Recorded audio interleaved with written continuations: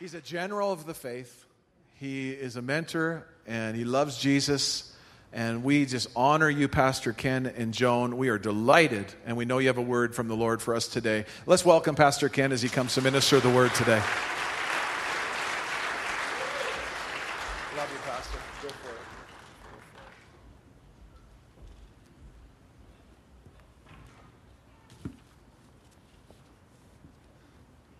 Your pastor just said that this church is 90 years old, and I first preached in it in 1957. So I've been around it for a while. And when we were coming out for that interim time last time, I called my cousin Lois Mott, and I said, we're going to Calgary. She said, again? And I said, yeah. And she said, where are you going? First Assembly? You know what she said? You and First Assembly are codependent. I don't think that's true, but I'm glad to be here. Oh, I need that baggie. No, come up. You have to help me dress.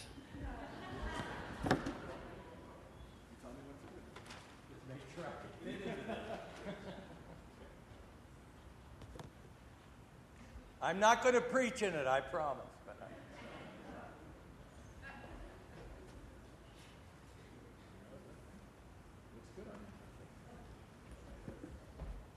Now, there are a few people here, like the Brays and Bev, will remember a number of years ago, we had the boat people thing happening. And our church decided to sponsor a whole lot of people coming over in the boat. And one of those very little boys attends a really gospel church in this city. And last year they were talking about bringing a Syrian family over in that crisis that's happening.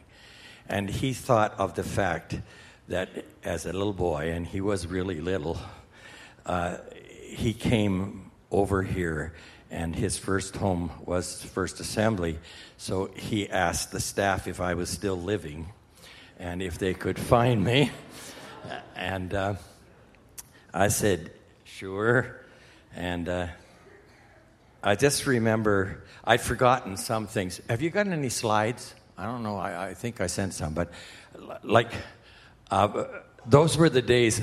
I'm ashamed of this, of male perms, and I got one. That this is me with some of these. Is there any more? Oh yeah. Now there's the bunch, and I think no. Yeah. Well, okay. Oh, this is present, but yeah, I think it was that little guy that phoned me. And he's now got twins and another little boy of his own.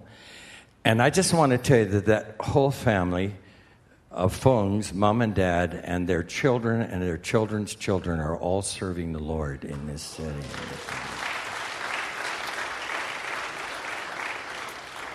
And I know that you don't have cameras that can turn this way, but all of them are right back there this morning. Will you just wave at the people? It's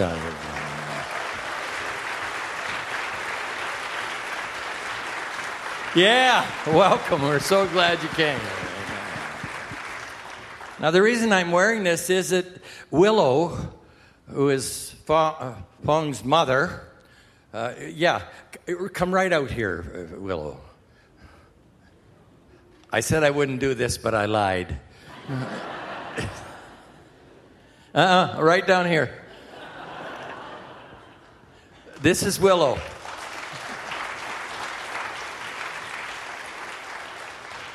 And Willow, do you remember making this for me all those years ago? Oh, yes. This was her thank you present to me. And I've had to have it rethreaded because the thread rots, but I have worn this. How many years ago is that anyhow? And I'm still wearing it.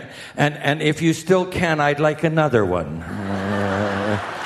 Thank you very much.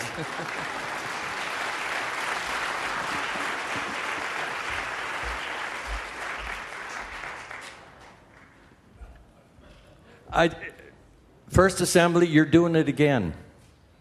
Cast your bread on the waters, and you will find it after many days. Keep throwing the bread out. Russia or whatever, keep throwing it out. Amen? some of you are new here this morning. I know one or two of you. And I'm sure that you're going to ask me, what is this church like? Well, I just did another interim thing. I just finished a few months back in a church that's just like this. And so I asked a few of my friends, and I said, I need to warn you, Peel Church is like a holy hockey game. And that's the way I describe the worship, because it is. People get all excited at a hockey game and they get paralyzed in church. Get paralyzed at the hockey game and get excited in church. Now, I also have another title, and I'm not going to belabor this, but I have this flattering title in our fellowship of being the Museum of Pentecostal Hymnology. And so we're going to go back into the museum this morning. Everybody stand.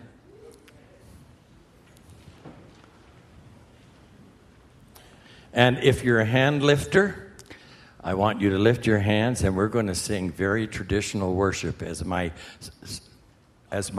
prayer over the sermon. Got your hands up?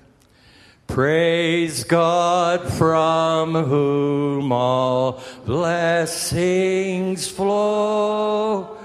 Praise Him, all creatures here below. Praise Him above, ye heavenly hosts. Praise Father, Son, and Holy Ghost. Praise God from whom all blessing. Oh, that's beautiful. Praise Him, all creatures here below. Praise Him above, ye heavenly hosts. Praise Father, Son, and Holy Ghost. Praise Father, Son, and Holy Ghost. Sing the Amen. Ah. Now just sing to Jesus. We praise you, Lord. Hallelujah. Hallelujah. Hallelujah. Worthy one. Hallelujah. Oh, hallelujah. That's right. Let your song arise. Hallelujah. We sing to the rock of our salvation. Hallelujah. Hallelujah. Hallelujah. Hallelujah.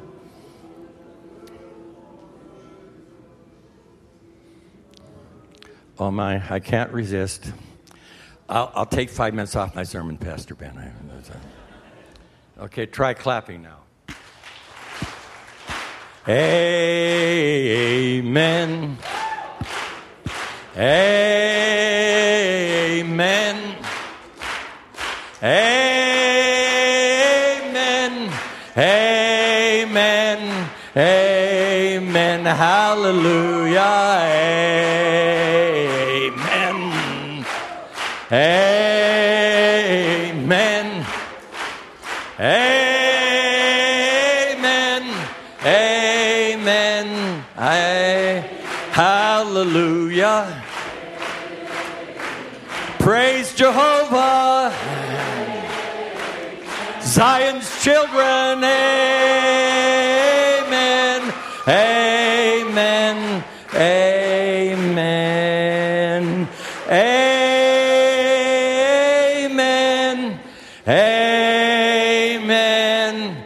Amen. Oh, you got to do that one more time. Amen. Amen. Amen.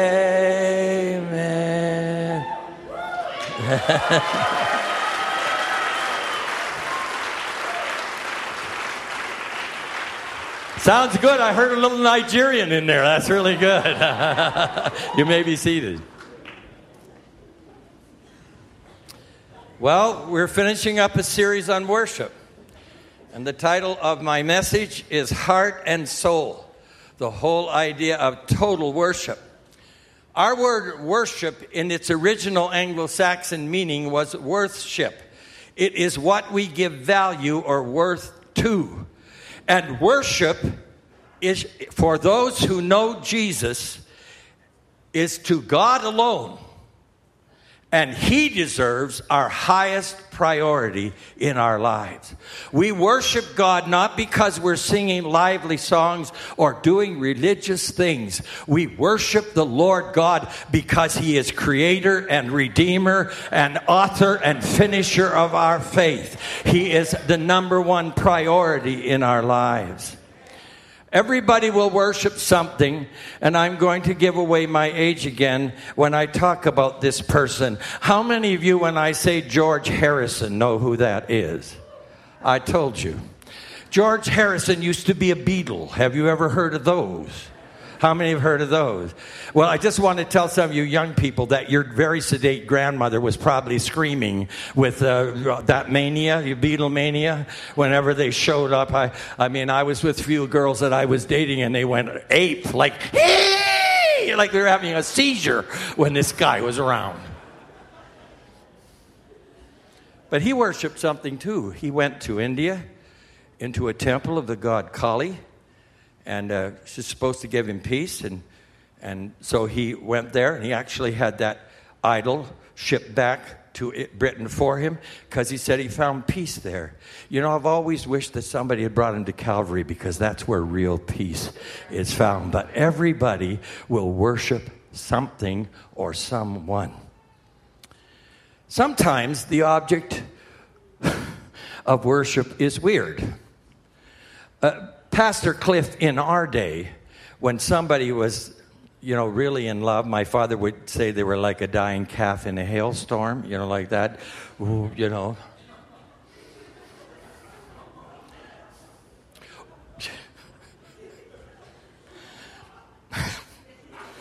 Behave, Ken. But they would say, when a couple fell in love, he worships the ground she walks on. Have you ever heard of that kind of thing? Yeah. Well, I'm all for love and marriage, as the Bible says, but should we be worshiping dirt? Yeah, it went right over your head, I know. Let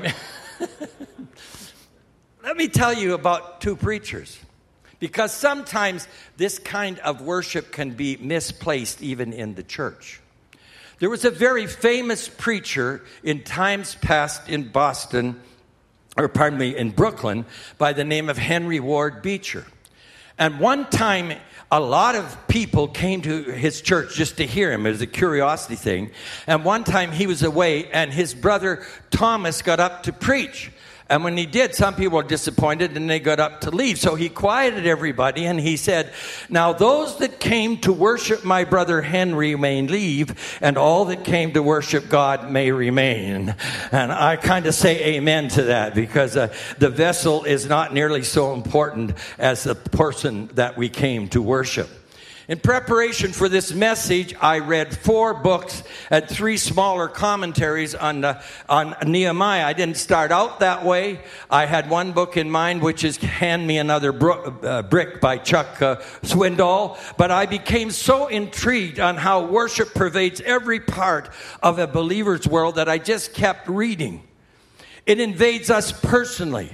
It invades us when we gather together. It invades us when we're out there in national life. I'm not preaching about Nehemiah today, but I've learned so much about the value of worship, total worship, with our tongues, with our time, with our treasure, with our talents, in our togetherness, and in the totality of our lives. We are to be worshipers. We were created to be worshipers. Would somebody say amen to that this morning? But I want to read a little bit from the 8th chapter of Nehemiah. "And all the people gathered as one man into the square before the water gate, and they told Ezra the scribe to bring the book of the law of Moses, so that the Lord had commanded Israel. So Ezra the priest brought the law before the assembly, both men and women, and all could understand what they heard on the first day of the 7th month. And he read from it facing the square before the water gate from early morning until midday in the presence of the men and women and those who could understand, and the ears of all the people were attentive to the book of the law. And Ezra opened the book in the sight of all the people, for he was above all the people. And as he opened it, all the people stood, and Ezra blessed the Lord, the great God. And all the people answered, Amen, Amen, lifting up their hands. And they bowed their heads and worshiped the Lord with their faces to the ground. The Levites helped the people to understand the law while the people remained in their places. They read from the book, from the law of God clearly, and they gave the sense so the people understood the reading. And Nehemiah, who was the governor, and Ezra the priest and scribe, and the Levites who taught the people, said to the people, This day is holy to the Lord your God. Do not mourn and weep. For all the people wept as they heard the words of the law. Then he said to them, Go your way, eat the fat, drink the sweet, and as I said in the first service, attend the potluck. Sarah's my friend. I just wanted to put in a plug. For this day is holy to the Lord. Send portions to anyone who has nothing. And do not be grieved, for the joy of the Lord is your strength. Some people are weak because in public worship they look like an extraction.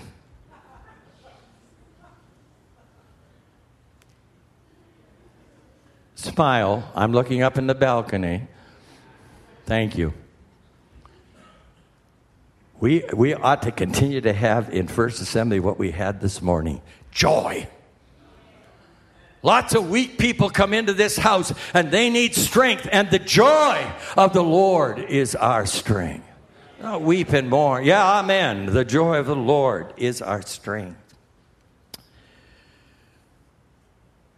Here's a picture where the Word of God led people to repentance, and repentance led them to worship, and worship led them to celebration and sharing of whatever they had. Now let me move along. Worship involves physical response. In Scripture, all of these physical responses are recorded. Sometimes we worship the Lord in the dance. When Israel was miraculously delivered from the Egyptian army, and they were on the east side of the Red Sea and looking back as a wall of water engulfed their enemies, Miriam got really excited. And she took a tambourine and the nation danced before the Lord in victory. That's one of the things that I kind of got my spiritual joints loosened up when I was here the last time with you. Because we used to sing this song. And I sing because you are good, and I dance because you are good, and I shout because you are good. You are good to me. And I sing because you are good, and I dance because you are good, and I shout because you are good. You are good to me. We don't just do this to make noise or to get into motion. We do it as a response to the greatness of God and the goodness of God and the faithfulness of God to His promises and the holiness of God and the redemption we have found in Christ Jesus that has changed and transformed our lives. And it gets into our feet sometimes and we begin to dance before the Lord. Bible also tells us that David danced before the Lord when the ark was coming back to Jerusalem. And that's because for those people, the ark represented the presence of the Lord. And they were moving the presence of the Lord back into the capital. And as they did, the king, the leader, danced before the Lord. Now, I'm not taking political sides, but I hope there's such a revival in Canada that Justin Trudeau is dancing before the Lord on Parliament as the presence of the Lord comes into the House. And all the rest of those conservatives who criticize him. Just wanted not to take sides here. I think I just lost some of you. Pray for me. We worship with the lifting of our hands. Now, that was common in the Old Testament and the New Testament. In our culture, we lift our hands when we surrender. Now, God doesn't have a gun in your back, but when we think about Jesus going to the cross to die for us, and at such an awful cost to purchase us, it's a very easy thing to lift our hands and surrender and say, as I look at the cross, you can have everything I am or ever will be. Do you say amen to that this morning? Another thing about lifting of the hands has to do with acclaim. And in older cultures, when there was some political or famous person, maybe a warrior returning from a battle who had won a victory, people lifted their hands in acclaim. And I want to tell you this morning, saints, if anyone deserves acclaim, it is the King of Kings and the Lord of Lords. So we lift up our hands to him because he's worthy of our praise. And for me, lifting hands in worship has to do with my physical reaching out after God. I don't know about you, but I feel like David. My soul thirsts for God, for the living God. And I just want to say, and I know I'm being gender specific, and please don't throw hymn. Oh, we don't have hymn books. Okay, good. Don't throw anything. But this command is especially for the male gender. When Paul wrote to Timothy, he said, I want women to dress properly and whatever. And he said, I want men to lift up holy hands without wrath and doubting. And do you know something, Pastor Ben? I don't know what it is, but when a church is full of men who lift their hands, there's strength in that church. I don't know what it is, but it's just the truth. Tears can be worship. There was a lady who broke into a dinner party when Jesus was on earth. And she'd been delivered of a lot of things. And in gratitude, she anointed his feet with her tears. And sometimes I want to do that. I just want to come into his presence and kneel before him and say, I want to pour some love on you, Jesus. I thank you for saving me. I never get over the fact, Pastor Michael, that I'm saved, that I went from darkness into life when I believed in Jesus Christ as my Savior. Well, the Bible also tells us that we can clap our hands, and I see that you've caught on to that. I call the new generation of church people the sore hands people because they clap all of the time. But it's a really good thing. The Bible says, clap your hands to the Lord and shout aloud with a voice of triumph. If anybody deserves applause, he deserves our applause and our affirmation. Worship can be silent or quiet, or it can be loud. The first service was like this. Do I have to count to 4? It can be loud. 1, 2, 3, 4. It can be either one. We can rejoice or we could reflect in the presence of God. And worship involves our mouths. I will bless the Lord at all times. His praise will constantly be in my mouth. And when I'm boasting, my soul will make her boast in the Lord. Worship is not just about those activities. Worship is about our possessions. Oh, thank you for all those hallelujahs. Let me try that again. Worship is about our possessions. I get really a little testy when people say the church wants my money. Well, so does Safeway. Like, give me a break. And all of that stuff that I invest at Safeway has made me the mess I'm in. And when I invest in the kingdom of God, it goes beyond my death into eternal life. When I lay up treasures, they're in heaven, and I'm going to meet them there someday. Of course our possessions worship God. Oh, Ken, that's good. You should preach a little more on that. I saw some people that look a little wounded. I'd like to wound you a little more so that when you get healed, it's a pleasure to give to God.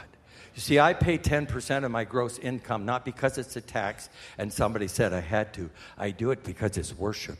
He's the Lord of my life. The Bible says, ascribe to the Lord glory and honor. Bring an offering and come into his courts. Worship the Lord in the splendor of his holiness. Oh, that's good, Ken. Just keep preaching it. That's really good stuff.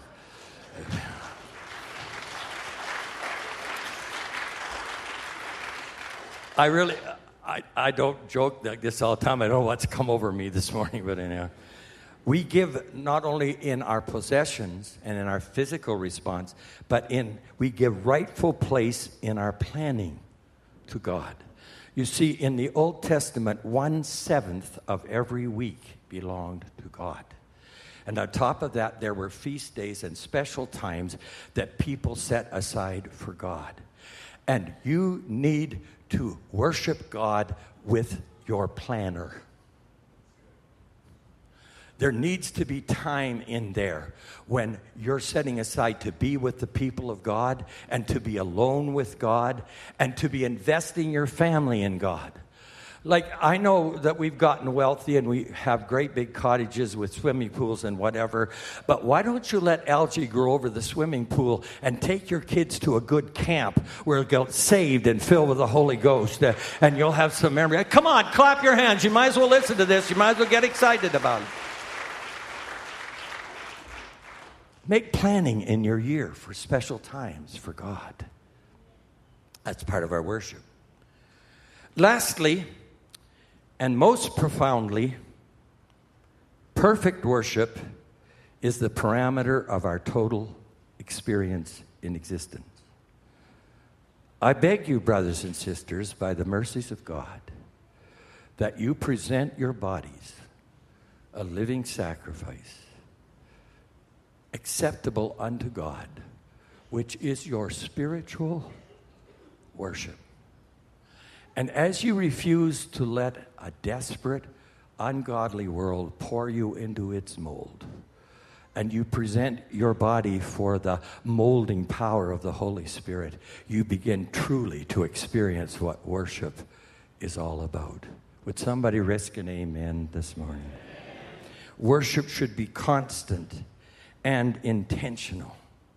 First of all, because God is worthy. It's not all about me, it's all about him. Then because that is the highest purpose for which you were created. You were created to be a vehicle of worship to God. And the other thing is that we tend to start to resemble who or what we worship. And I don't know about you, but I want to resemble Jesus a whole lot. And so I want to worship him. William Temple, who was a minister in my father's day, defined the meaning of worship like this: to worship is to quicken the conscience by the holiness of God. To worship is to feed the mind with the truth of God. To worship is to purge the imagination with the beauty of God. To worship is to open the heart to the love of God. And to worship is to devote the will to the purpose of God. Not to belabor the meaning, let me quote you from a hymn of what her contemporaries said was one of the most godly women they had ever met. She was dead long before my time, but her name was Frances Havergal. And she wrote this prayer hymn to God. She said, "Take my life. My God, I pour at your feet its treasure store. Take myself, and I will be ever only all for thee."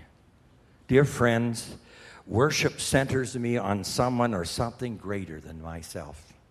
Worship transcends this sensory world. Worship focuses on the best and the highest and the holiest. Worship involves the totality of my heart and mind and soul and strength. It reminds me that I'm ultimately accountable to the one I worship, who holds my breath in his hands.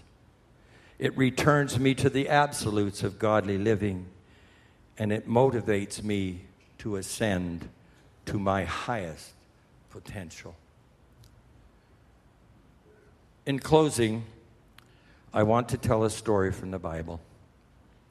I was sharing with Pastor Ben in the interim. Sometimes when pastors are preparing, and Cliff, you know this, it's what we call the prophetic thing comes into us. And you know that you have to say something that you didn't prepare to say. And I said this in the first service, and if you're here and you need to hear this, please listen, because we have a wonderful, merciful God. And worship involves his mercy. When the people of Israel were about to conquer Jericho, the Lord gave specific instructions that when they attacked the city, they were to burn absolutely everything with fire. And if you go into the historical milieu of that, it was probably a health thing that God was saving his people from. The city was so defiled. Well, there was a man named Achan, or Achan, as the Hebrews say, who was burning things, but all of a sudden he saw a really good suit and a wedge of gold. And his blood pressure took over his moral sense. And his greed became his God. And he took what he shouldn't have. And when he did that, the whole nation began to lose in their conquest of Canaan.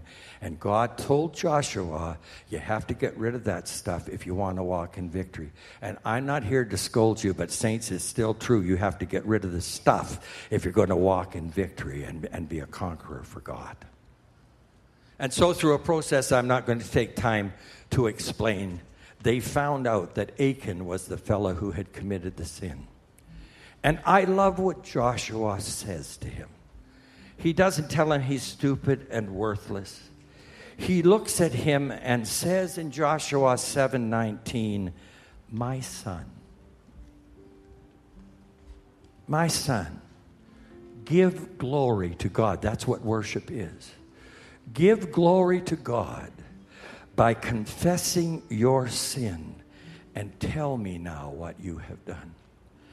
If you are here this morning and you think that your life and your lifestyle has shut you out from the mercy of God and there's no way back, I want to tell you there's a way back. Whoever you are sitting up there or here, give glory to God. The highest praise and worship you can lay at his feet is a soul that's turning from sin and bad choices and all of the destruction that the world has brought on them, and says, God, it's hard for me to say this, but I've been wrong. And Pastor Ben, he's not going to kick us out of the family. He's going to say, my son, my daughter, give glory to God. Worship him this morning. Not with waving your hands or shouting or whatever, but give the highest worship by saying, I'm coming home, Father. I've messed up. You say, I can worship God in my mess. Yes, you can. You can actually bring the mess to him in worship, because he's a wonderful recycler. He takes junk and makes it into jewels. Do you hear me? Takes junk and makes it into jewels. And he calls you this morning to come home, to leave your broken past and to worship him in your repentance, in your sorrow, in your tears, in your brokenness. He calls you this morning. And I am his servant. I say that knowing how unworthy I am of that, but I am his servant. This morning I'm his voice saying, son, come home. Grandpa, come home. Daughter, come. Lay your brokenness at my feet and worship me, because I'm going to transform your life and do wonderful things for me. Just begin to sing, will you? Stand with me, everyone. And if you need to come, you come. Pastor Ben will be talking to you in a minute about it. My desire to honor you. Pray it to him. Lord, with all my heart, I worship you. All I have within me, all I have within I give you praise. All that I adore is in you. Now, if you're broken, pray it to Him. Lord, I give you my heart. I give you my soul. I live for you alone. Every breath that I take, every moment I'm away. Lord, have your way in me. I don't know why. Pastor Ben's going to give an opportunity for people to come, but I feel pressed to say this, and if nobody comes, it's fine. But somebody's back there, and if you could get your feet in the aisle, you'd be down at this altar right now as a physical sign of you're moving towards God. If that's you, we're not disturbed. It's not breaking the order. In fact, it's right in order. If you need to come with your brokenness, as we sing it again, feel free to do that.